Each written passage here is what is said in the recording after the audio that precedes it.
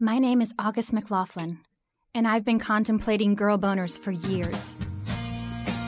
It's time for Girl Boner Radio with August McLaughlin. A spicy blend of personal stories, in-depth reporting and inspiration. Girl Boner is where good girls go for sexual empowerment. Listen in as August McLaughlin, award-winning health and sexuality writer, explores female sexual pleasure like no one else. She's the big sister/girlfriend you've always wanted, and she loves to talk sex. What does feminism mean? Is it really all about equality if Black women and their unique challenges aren't welcomed or fought for? And how can we cultivate joy, follow our dreams, and navigate sustaining relationships at the same time, regardless of our sex and intimacy goals? Welcome back to Girl Boner Radio, everyone. I'm your host, August McLaughlin, and I'm so thankful that you're listening.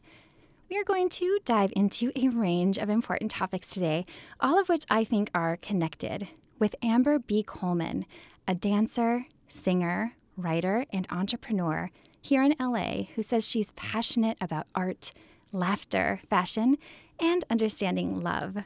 Before we dive in, a huge sponsor shout out to The Pleasure Chest, my favorite place to shop for sex toys, lube, and other sexual health products.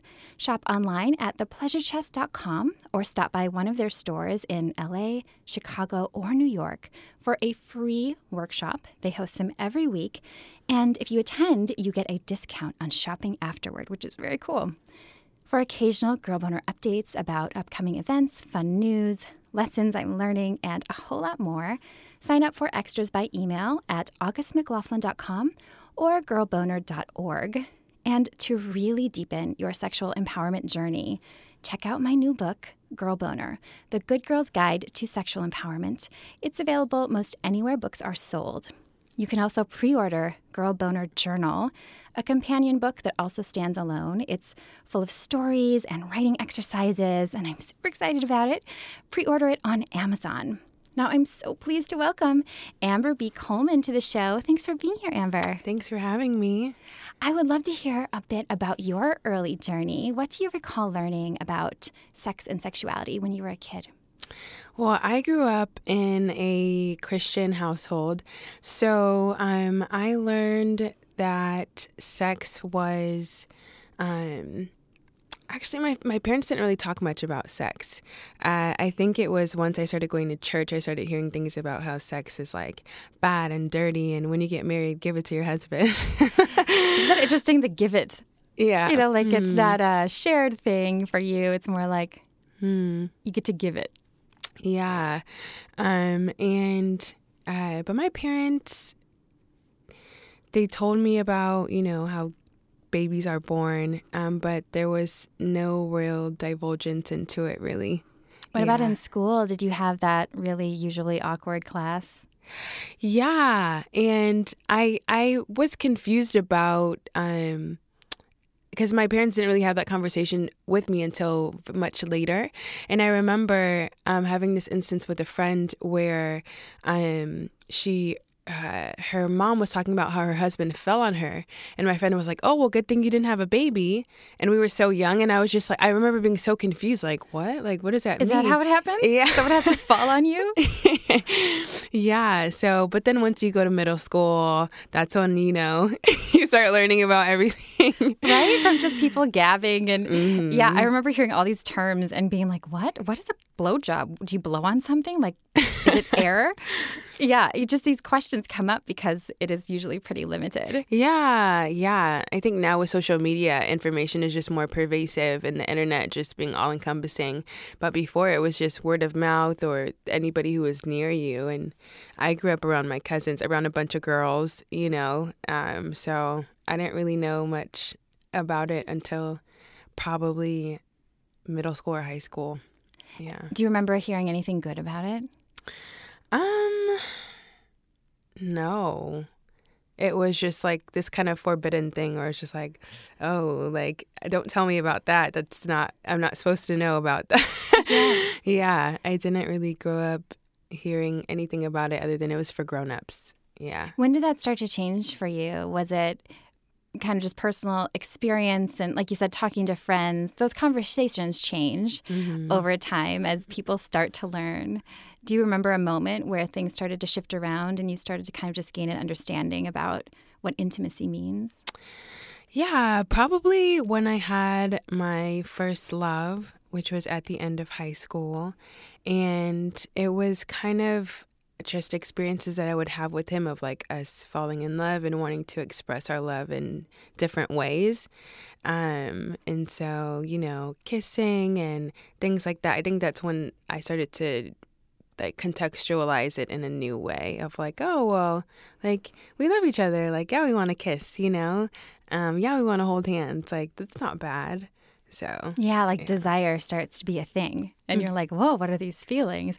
I remember feeling like or thinking I had to kind of basically marry anybody I even sort of kissed. Just if you were cultivating that, that's what I learned. So I would just sort of tell myself, this is going to be that one, and not really knowing, but just, having these mixed messages and not being sure. But your body starts to give you some signals, for sure. Yeah, definitely.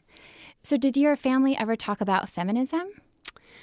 Both of my parents grew up in the South. My mom grew up in rural Mississippi and my dad in rural Alabama. And my mom's family was really involved in civil rights and my dad was involved himself. So all of that kind of stuff has been a part of my life. I think the feminism part more so when I was in middle school. Like my mom would talk about stuff like that, but I think just as a country, we kind of have had to evolve in that respect, and it wasn't really a big deal until like the early 2000s where we were like, okay, like we all need to talk about this. Like it's not just women who need to push this forward, but everybody needs to start thinking about this. Yeah, and I do think social media, to your point about having access to information, things aren't as hidden. Do you feel like that's played a role in getting the word out, Black Lives Matter and videos where we're seeing things happening and you can't deny it. Right. Yeah. And I remember reading a book. It was the Vagina Diaries, I think it was called. And I remember reading it and I remember telling my mom about it and her kind of being frustrated. Like, you guys are getting to have these conversations that we didn't get to have, Oh, bittersweet. So I think so my mom's very passionate about that stuff. Unfortunately has experienced things within the Me Too movement.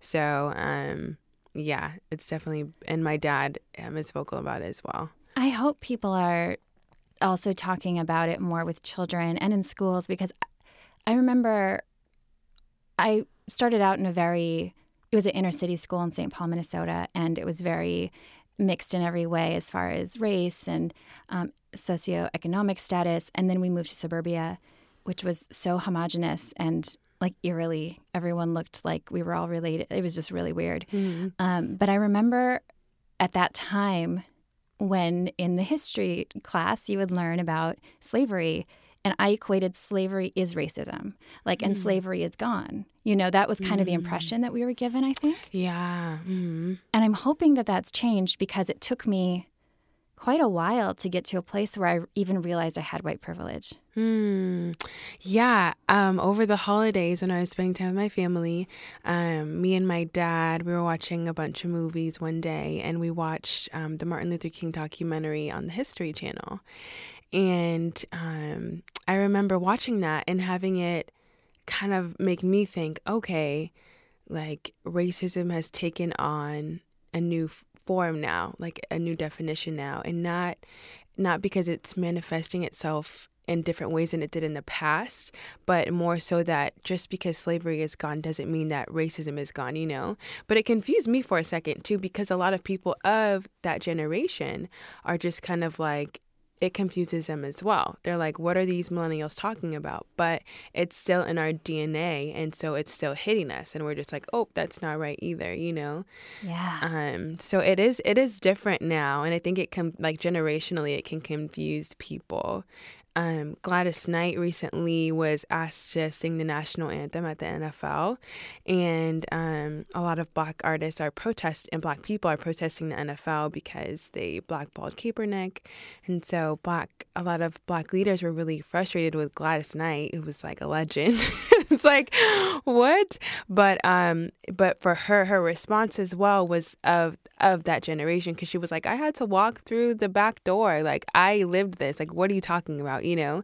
So her perception of it generationally, there's like a generational difference in perception of racism as well. Yeah, that makes a lot of sense. Like we need to be aware of the progress, which also I think in the women's movement, you know, I think people talk about remembering times when a woman couldn't get a credit card. It had to be in her husband's name. Right. You know, so it's important to see changes, but also to know that there are these lingering things. And because you said it's embedded in our culture and in our DNA, and to not allow ourselves to get defensive about that and just try to be curious. Yeah, I would agree.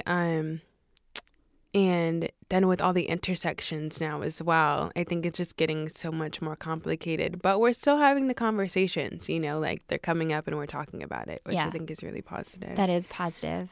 I really appreciate that when we were discussing you being on the show, that you brought up that you'd like to talk about bridging the divide and welcoming and including Black women in feminism and the importance of that, because first of all, I think it's invaluable. And second of all, I try to be really conscientious about not asking Black women to educate me. You know what I mean? Not to like do that labor and to have to always like be the expert. But I really, really welcome and embrace anytime somebody does want to speak about it, because I think it is something we need to keep talking about. Could you share an experience? Do you remember an early experience, maybe one of the first times that you felt the effects of racism? Oh my God. Well, it's really unique, like being a Black girl who grew up in Orange County. And you know, because there's like Orange County and then there's the rest of California, you know? Yeah. And Los Angeles is conservative in its own special way as well. But Orange County is not. They don't try to hide it. That's really, you know, well said. That's kind of Orange County in a nutshell as far as I understand it. Yes. And every time I go back now, I lived in Riverside for a little while, and then I moved to LA a couple years ago. So I've been gone for a while, but every time I go back, I'm like, oh yeah. But it's interesting because the first time I experienced blatant racism was in Los Angeles. It didn't occur to me. Like in my mind, I thought, of course racism happens. It happens in Alabama. It happens in, you know, you think of it happening in the middle of the country, but it happens everywhere. Yeah. And that was really eye-opening for me. And I just thought, oh my gosh, I can't believe that it didn't even, because if you don't have to think about it, it's very easy to not. Right. Yeah. And I think opting in is like really where we're at right now. There's this thing that a lot of Black women and non-Black women of color are saying when they're getting into it or having these kind of conversations with white people or more, I don't like the word conservative, but of that mentality. They're just saying, I said what I said. And basically, because it's like, I don't need, you know, to go on and on. If you're not going to opt in, if you're not going to try to understand, like, I'm not going to even use that energy, you know, this is your choice at this point, you know? Yeah. So that's a really good point. Could you just speak to the relationship that you have to feminism as a Black woman? Do you feel that there's a lot of work that needs to be done as far as inclusivity goes? I know some people define feminism in all these different ways. Like, are you a this kind of feminist? Are you that kind of feminist? How do you see it all? I didn't really consider the racial component until I graduated college. But I don't really identify with calling myself a feminist, and I can't really put my finger on why. It might be my intersection of my Blackness and my womanhood, but I don't relate to it, you know. but I do. It is. I think my Blackness informs my womanhood so much that to strip those away, I just don't. And I guess the feminist movement historically has been a little bit more of a white identity. Yeah. So I think that's probably why I don't relate to it. I'm like, But I think that just I more so experience like feminism in my interactions with men in experiencing mistreatment. I think that's my primary experience. Bargaining for my salary, I didn't find that very challenging when I was in that context. Right now, I work I get to ask for money, so it's not really that kind of thing. But I would say definitely in my interactions with men of like, I'm a woman, do not talk to me like that, or just kind of when men hit on you and it's like, but they're very sexual. It's like please don't. Yeah, like I don't know you. What are you doing? I don't know you. Like, I don't want to experience that. Yeah. Can you just treat me like a person and maybe we can be friends, but you're like looking me up and down like I'm a piece of meat and I don't appreciate it. Yeah. So, that's how I experience feminism in those respects. There's also like a crisis right now with women giving birth and our mortality rates. We're dying, Black women. So that needs to be handled. And then obviously like criminal justice. We need to work on the pay rate as well, the pay gap. There's a pay gap between men and women, and then there's a pay gap between white women, and then women of color. So yeah, those need to be addressed everywhere. And I completely agree. It does seem that feminism historically has been about like equal pay. It hasn't been so much about. I know Kimberly Crenshaw brought intersectionality into the conversation and saying, there's all these different kinds of privilege. You can't just look at one and lump everyone together. I think that's really important. Regardless of like the terminology, the important thing is what you're saying, like making these differences and really looking at it. I watched the R. Kelly documentary series recently, and I was really struck. It's, of course, heartbreaking. Yeah. One thing that really struck me was that all of the people that he abused are Black girls and Black women. Most of them were very, very young. And one of the journalists brought this up during the series. He said, I don't think that this would have happened. Like he would have been convicted right away if these were white girls. And it hadn't really occurred to me that Black girls are more sexualized in our society than white girls are until I started digging deeper and seeing that there's actual studies and literature on that. Is that something that you feel we need more conversation around? I watched a couple episodes as well. I know I couldn't do the whole thing because I'm a deeply sensitive person. So I was just like, know your boundaries. Yeah. But it was super unfortunate. Not unfortunate. It was devastating and dark. And just they really highlighted the kind of person that he is, just being very manipulative and just the story with Aaliyah as well. Like, and just that he's messing with these really, really young girls. It's really dark. But I do think, Black women are sexualized and parts of it are cultural, like if you go to Africa and stuff, like all of these dances are very tribal. And then in America, they're the same dances, but now they're sexual and, That's such a good point because America does sexualize things and youth in general. Like there are cultures that, and some of them are the African cultures I've seen where boobs are not a big thing. Like they don't sexualize them. So it doesn't matter what shape, size, whatever. They're just honored as a part of your body. And here we've created this whole obsession with them that makes us all see them as sexual objects.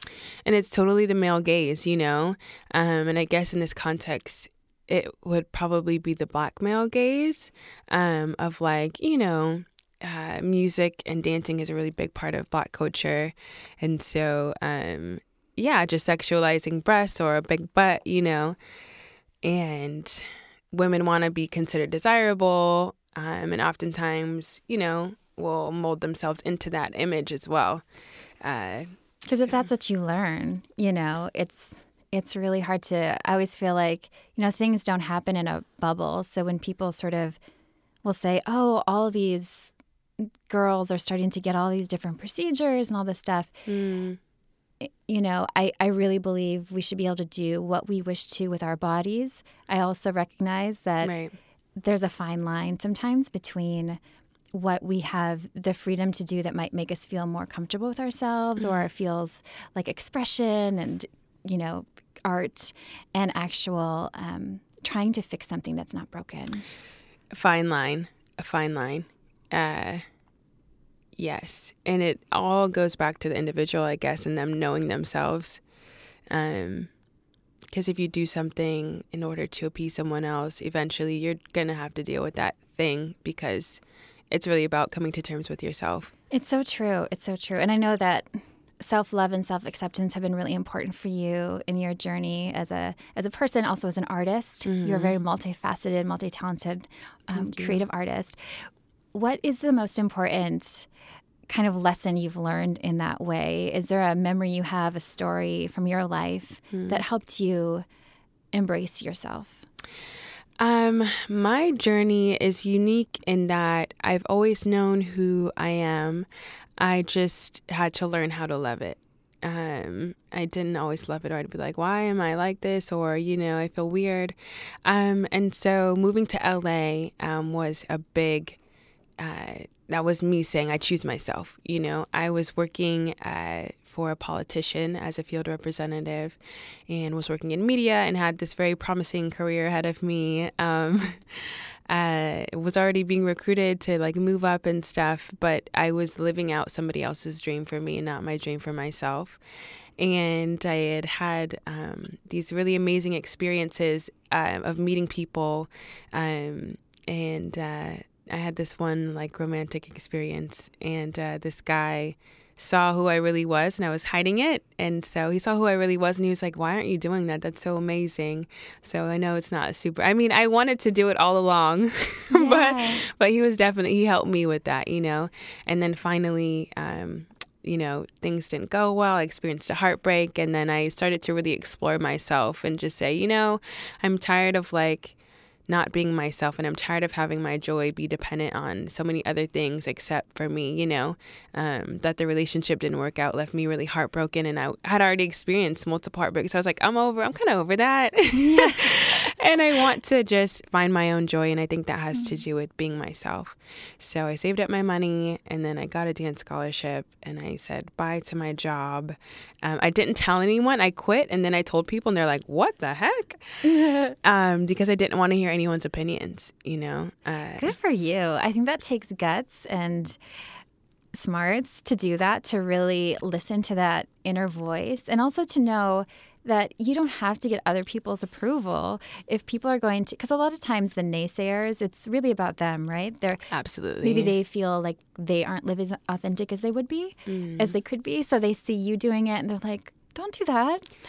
Yeah. I need to do that too, is what they're thinking underneath. Yeah, and I had already kind of consulted people about whether I should take this job in politics or not. And so that's why I was I kind of resented it. But at the same time, I had a good time, and I got to save money so that I could go to LA. So after having that experience, I was like, I'm not going to tell anyone. I'm just going to do this, and then I'm just going to tell people. And it totally is people who, it's if you pursue your dream, then it kind of validates the fact that I could have pursued mine and I didn't, or that I can pursue mine, but I'm not. So it's really about their fears. Yeah. And one of the lessons there, I think, if anyone's listening and they are in a space where they're they want to make a decision and they're concerned about other people's warnings, if you will, I think it's really important to know that sometimes that resistance is a good sign, because the big changes that are the most empowering usually aren't easy or without resistance. Right. Yeah. It's been, because I moved here I want to be a professional dancer. That's always been my dream. But it ended up, after I took that leap, that I had these bigger dreams in me, but I was just afraid to pursue them. I didn't think that I could pursue them. I didn't think that I'd have success. And so now I'm in a space where I'm constantly moving towards my truest north, and it's really challenging to kind of strip yourself of that self-doubt and those fears and lack of self-love. You often have to experience obstacles in order to work through issues, but ultimately it's very gratifying, you know. Yeah, the rewards are worth it, right? Yeah, it's really interesting how those challenges, kind of like a heartbreak, right? I've found in my own life, heartbreak has been one of the greatest motivators. Wow. There's something about that where, like you said, you've been through it and you're like, the way is up from here, right? Yes. Yeah. What kinds of experiences have you had cultivating relationships and friendships in LA? It's a big city. It's close, but very different from Orange County, and starting this whole new chapter. Yeah. Yes. I would say making friendships in LA has been pretty challenging for me. I'm a girl's girl, so I've always had like a big crew of girlfriends, and coming to LA, I don't know what it is about this city, but I have like a big crew of gay boyfriends, basically. I have like a couple of girlfriends, but they're mostly gay men, and yeah, I'm happy about it. But and it's crazy because when I first got here, and I did my dance scholarship, the first choreographer that I made friends with and who really believed in me and who put a mic in my hand and said, "Sing in my show," was a gay male, you know, and he's still one of my best friends. And it's crazy how he's always like, just when I'm quiet, he hears my silence, you know, and it's like, you know, where are you? Are you okay? He's always pushing me. I had this opportunity recently. He was putting on this show and I was super rusty. I hadn't danced in a while. That's a long story, but I hadn't danced in a while, and I was just like, you know, I want to dance and I want to sing. Like, I can sing and dance. I want to do both of those. I don't want to be afraid of that. But I was kind of quiet, and he was like, "Hey, like, dance in the show." And I was like, okay. And so I went, and I was super rusty, and he was really hard on me. And he was just, and but I kept going. And then like the day before the show, he was just super hard on me. And I like cried the whole day, and I didn't really, I mean, I'm an emotional person. Like, I cried on dance floors millions of times. So I didn't really care. And then it was with one of my good friends. So I was just like, I don't care. Like, I'm crying, but I'm still doing it, you know? Yeah. And there was a moment where I was just like, he kind of moved things around and it hurt my feelings. And I was just like, I'm doing this to be your friend. But if you don't need me, then like, you know, I have other things that I could do. But I'm doing this because I'm your friend. But if you don't need me, like, it's okay. Like, you can exclude me out of it. And then he was just like, why are you giving up? And like, I was like, I'm not. There's some tough love. Yeah. And then he gave me more responsibility. He's like, I want you to be in it. And he gave me more responsibility. And he's like, I know you can do it. And then I did it, and it was a great show. But yeah, I think specifically gay men have played a really big role in me realizing my potential out here in LA, for sure. Something really beautiful about that is something that also perhaps shouldn't have to be a thing, but there's something about knowing that a man is supporting you and there is no motive. Yes. There's no like, I'm trying to get you into a relationship. I'm not trying to, you know, they're not sexualizing you. Yeah. And it's something I think that straight men just have trouble not doing, even in friendship. But I think, yeah, it is really special. And maybe that because literally everywhere I go, any job, any audition, I always find myself next to a gay boy. We're like chatting it up, talking about life and stuff. Yeah. And I'm just like, what is that like wavelength that I'm always catching? Like, we just find each other, you know? Yeah. It's kismet. It's happening. And the good thing is you are cultivating these friendships, which is really good. It is hard, I think, sometimes in big cities. There was this article recently, I can't remember where, about New York City and how difficult this woman was saying it's really hard to make friends in New York City where you're surrounded by people constantly. Right. But there's something about the bigness that makes it harder to just grab, like, I just want to go for a walk right now. Like, to get together with someone in LA, you might have to take 4 freeways and be in traffic for 5 hours. So there's just complexities that you don't necessarily face if you're in a smaller town and you're like, oh, there's only 10 dancers, so we're all friends. Right. You know, it's bigger. Yeah. But I'm glad you are finding those those heartful, soulful relationships. I think that's really important. Definitely.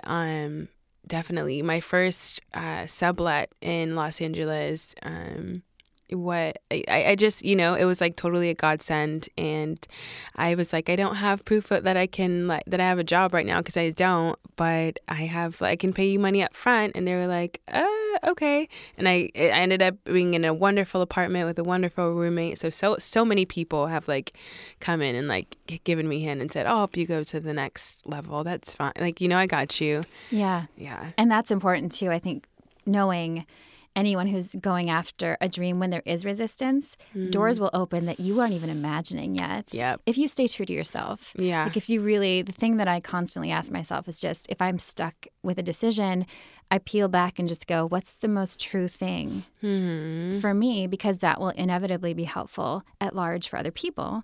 We're only as good and as helpful as we are to ourselves, for sure. Absolutely. Yeah. Absolutely. I would love to hear just a little bit about your decision to wait to have sex, because I think in sex positive conversations, a lot of times there's this misperception that being really sex positive is about having a lot of sex or a lot of partners, when actually it's about autonomy and embracing your sexuality however you see fit. And I think it's a really valid choice to wait or to not wait, but it's not one we hear a lot about.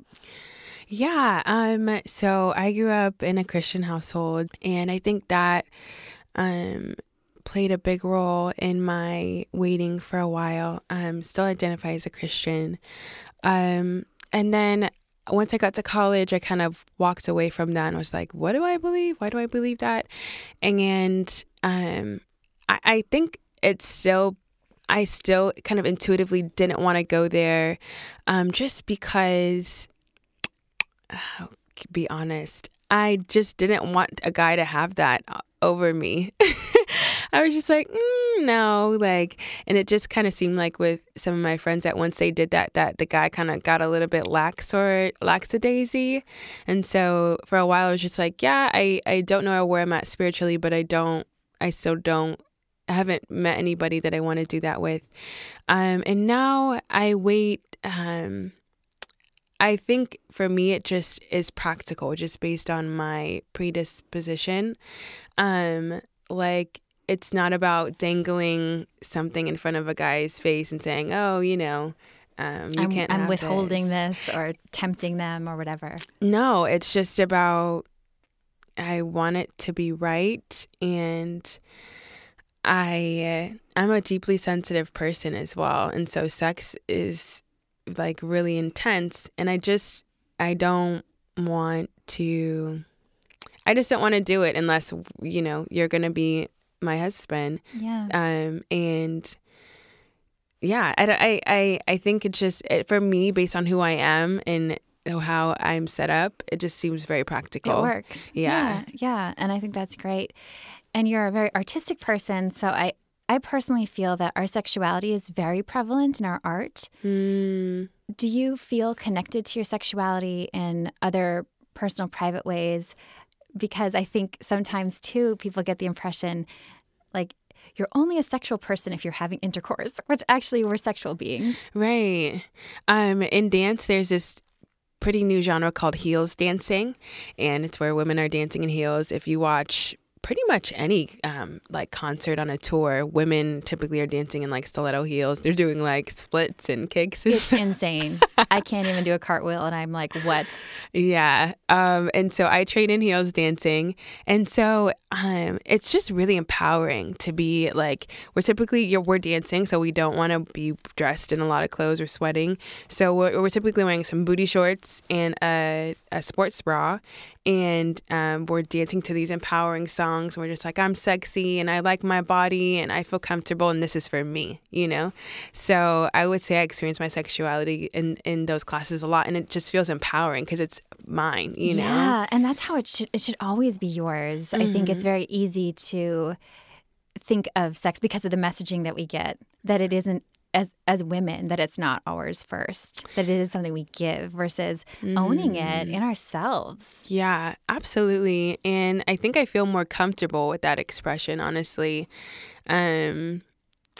So that I would say that's a big, and then just being a woman, we're sexual beings. When I get dressed, I feel most confident when I feel sexy, you know? Like sometimes I'm getting dressed and I'm like, I want to feel sexy, you know?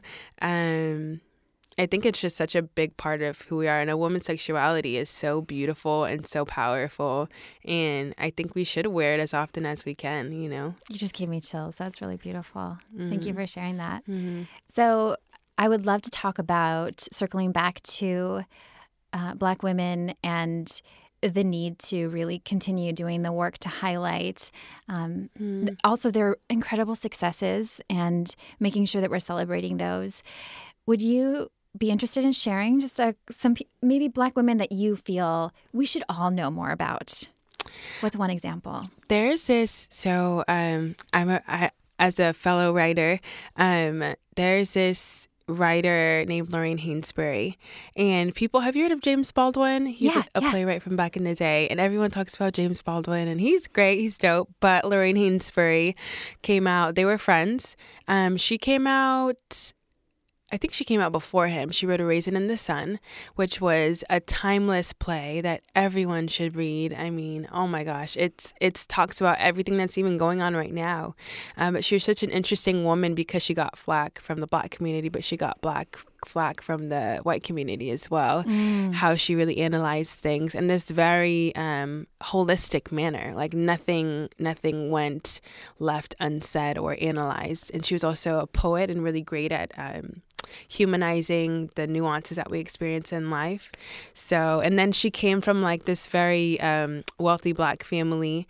And I remember there was a story she said of her mom sending her to school in like a white fur when she was like 4 and she got beat up. It's just, she's just a really interesting person. And she's really talented as well. I want to learn more about her. So are there books, documentaries? She wrote A Raisin in the Sun. Of course. To Be Young, Black and Gifted, which is such an interesting play. It's an autobiography, but it's made of short plays. Oh. Yeah. I'm going to check that out. Did you know that a Black woman created what became the MaxiPad? Really? Oh, yes, I did know that, actually. Yeah, in the 1950s. It's Mary Beatrice Davidson Kenner. She came up with the sanitary belt. And at the time, there were tampons, but not everyone could wear them. And some people had value systems where they didn't believe they're appropriate. So anyway, there were a lot of people who had nothing. I mean, literally nothing for menstrual blood. And so she created the sanitary belt. And without that, we wouldn't have pads today. Wow. She made menstrual hygiene easier for millions of people with a uterus. So it's like pretty awesome. And a name, I just feel like we should learn that in sex ed, man.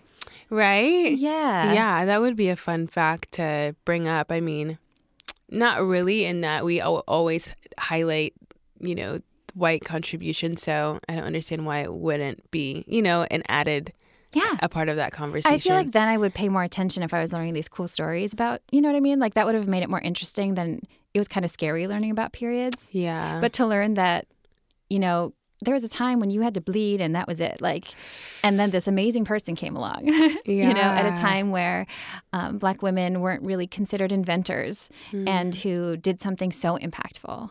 Yeah. My mom told me stories about wearing those belts back in the day. Yeah, they don't sound terribly comfortable now, I have to say, but I'm glad that they existed because I'm like, can you imagine if we had to like, already it's kind of like, we've come a long way and now we have menstrual cups. There's all these different options. But again, you don't have those options without starting somewhere. True. Yeah. True. Another one of my favorite millennial writers is Alexandra Elle. She's a poet and self-care advocate. She's on Instagram and she also has a site and she has a bunch of books that she's written. So I really enjoy her. Oh, that's great. On Instagram is a good place. That's one of her main places. That's awesome. Yeah. Joycelyn Elders gets some attention, but I don't think enough. I feel like we need to talk about her more because she's an American pediatrician and public health administrator. And she has really championed adolescent sexual health needs. And she was Surgeon General under Bill Clinton. And in 1994, the White House succumbed to Republican pressure to force her to resign because, you know, the AIDS epidemic was happening and all these things. And she said, we should be talking about masturbation as an option for kids teens who want to have sex. If they're going to have sex, here's this option that's safe. Right. And you don't have to worry about, it's learning your body and just the amount of bravery that took, because I think she probably knew that she was putting her career at risk. So now they have National Masturbation Day in honor of her, which is really cool. I didn't know Yeah. that. What about personally in your life? Is there someone that you'd like to highlight? There was my first boss. Well, I would like to highlight Fannie Lou Hamer as well. She was made great contributions to the feminist movement. But there was my first boss when I graduated college. Her name is Dr. Paulette Brown Hines. She comes from this big family of like educators and politicians. Her mom is Assemblywoman Cheryl Brown. And she has played a really important role in my life. She reminds me a lot of Lorraine Hainsbury, the playwright. She owns a media group, and she helps,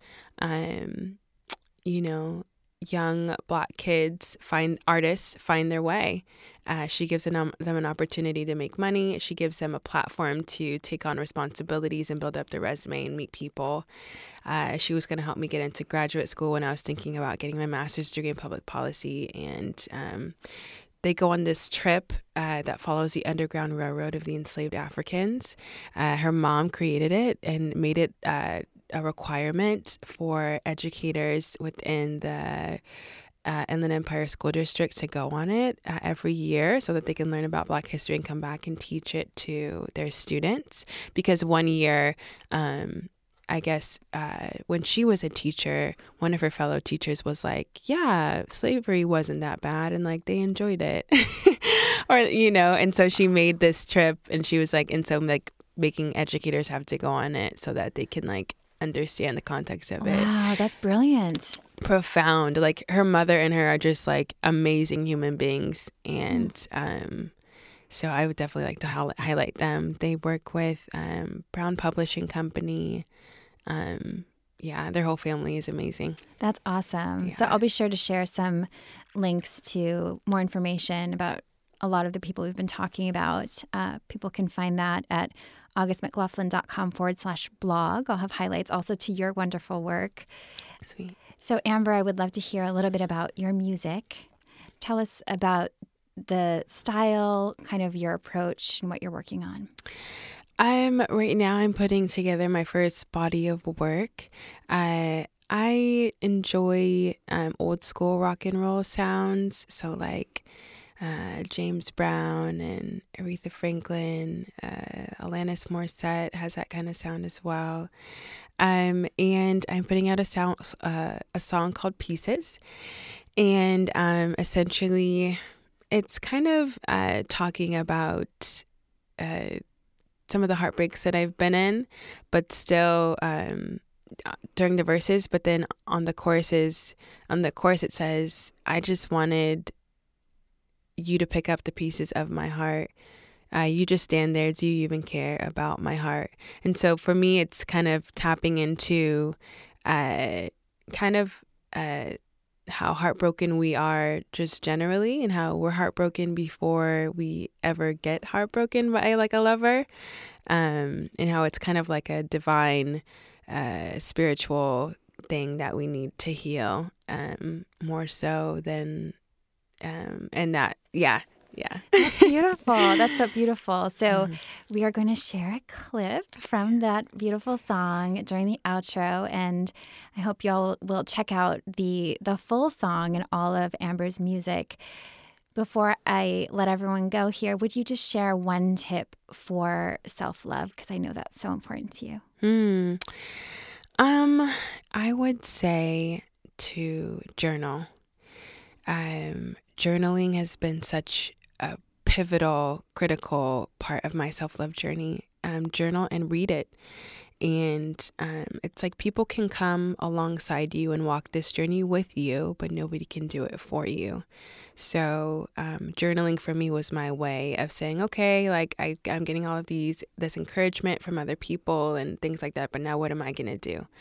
And really looking at my heart and saying, okay, this is where I am. Where do I want to go? And really taking practical steps forward. So journaling would be what I would recommend and encourage people to do. Beautiful. Thank you so much for joining me today. Absolutely. Thank you for having me. My pleasure. And thank you all for listening. If you're enjoying Girl Boner Radio, please subscribe on iTunes or your podcast app on your phone, wherever you're listening, and leave a simple rating and review. I would so appreciate it. It helps us keep things going. You can also follow along on Spotify or iHeartRadio. Have a beautiful Girl Boner embracing week.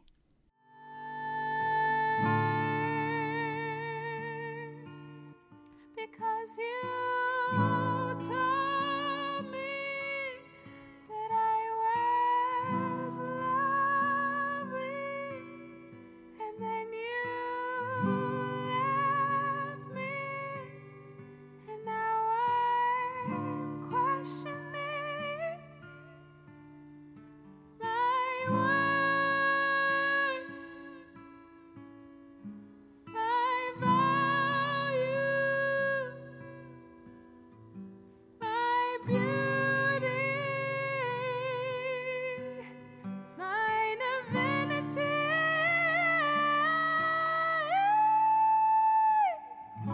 I just wanted you to pick up the pieces of my heart.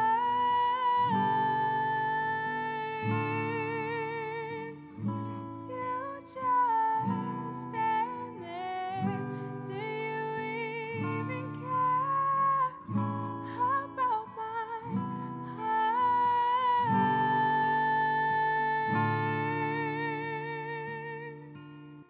And then you blame. Girl Boner Radio is owned, operated, and executively produced by me, August McLaughlin, with technical producer and audio extraordinaire Mackenzie Mazzell as part of the Period Podcast Network, an affiliate of Starburns Industries. Learn more about the Girl Boner podcast brand movement and book series at girlboner.org and more about Period at periodnetwork.com.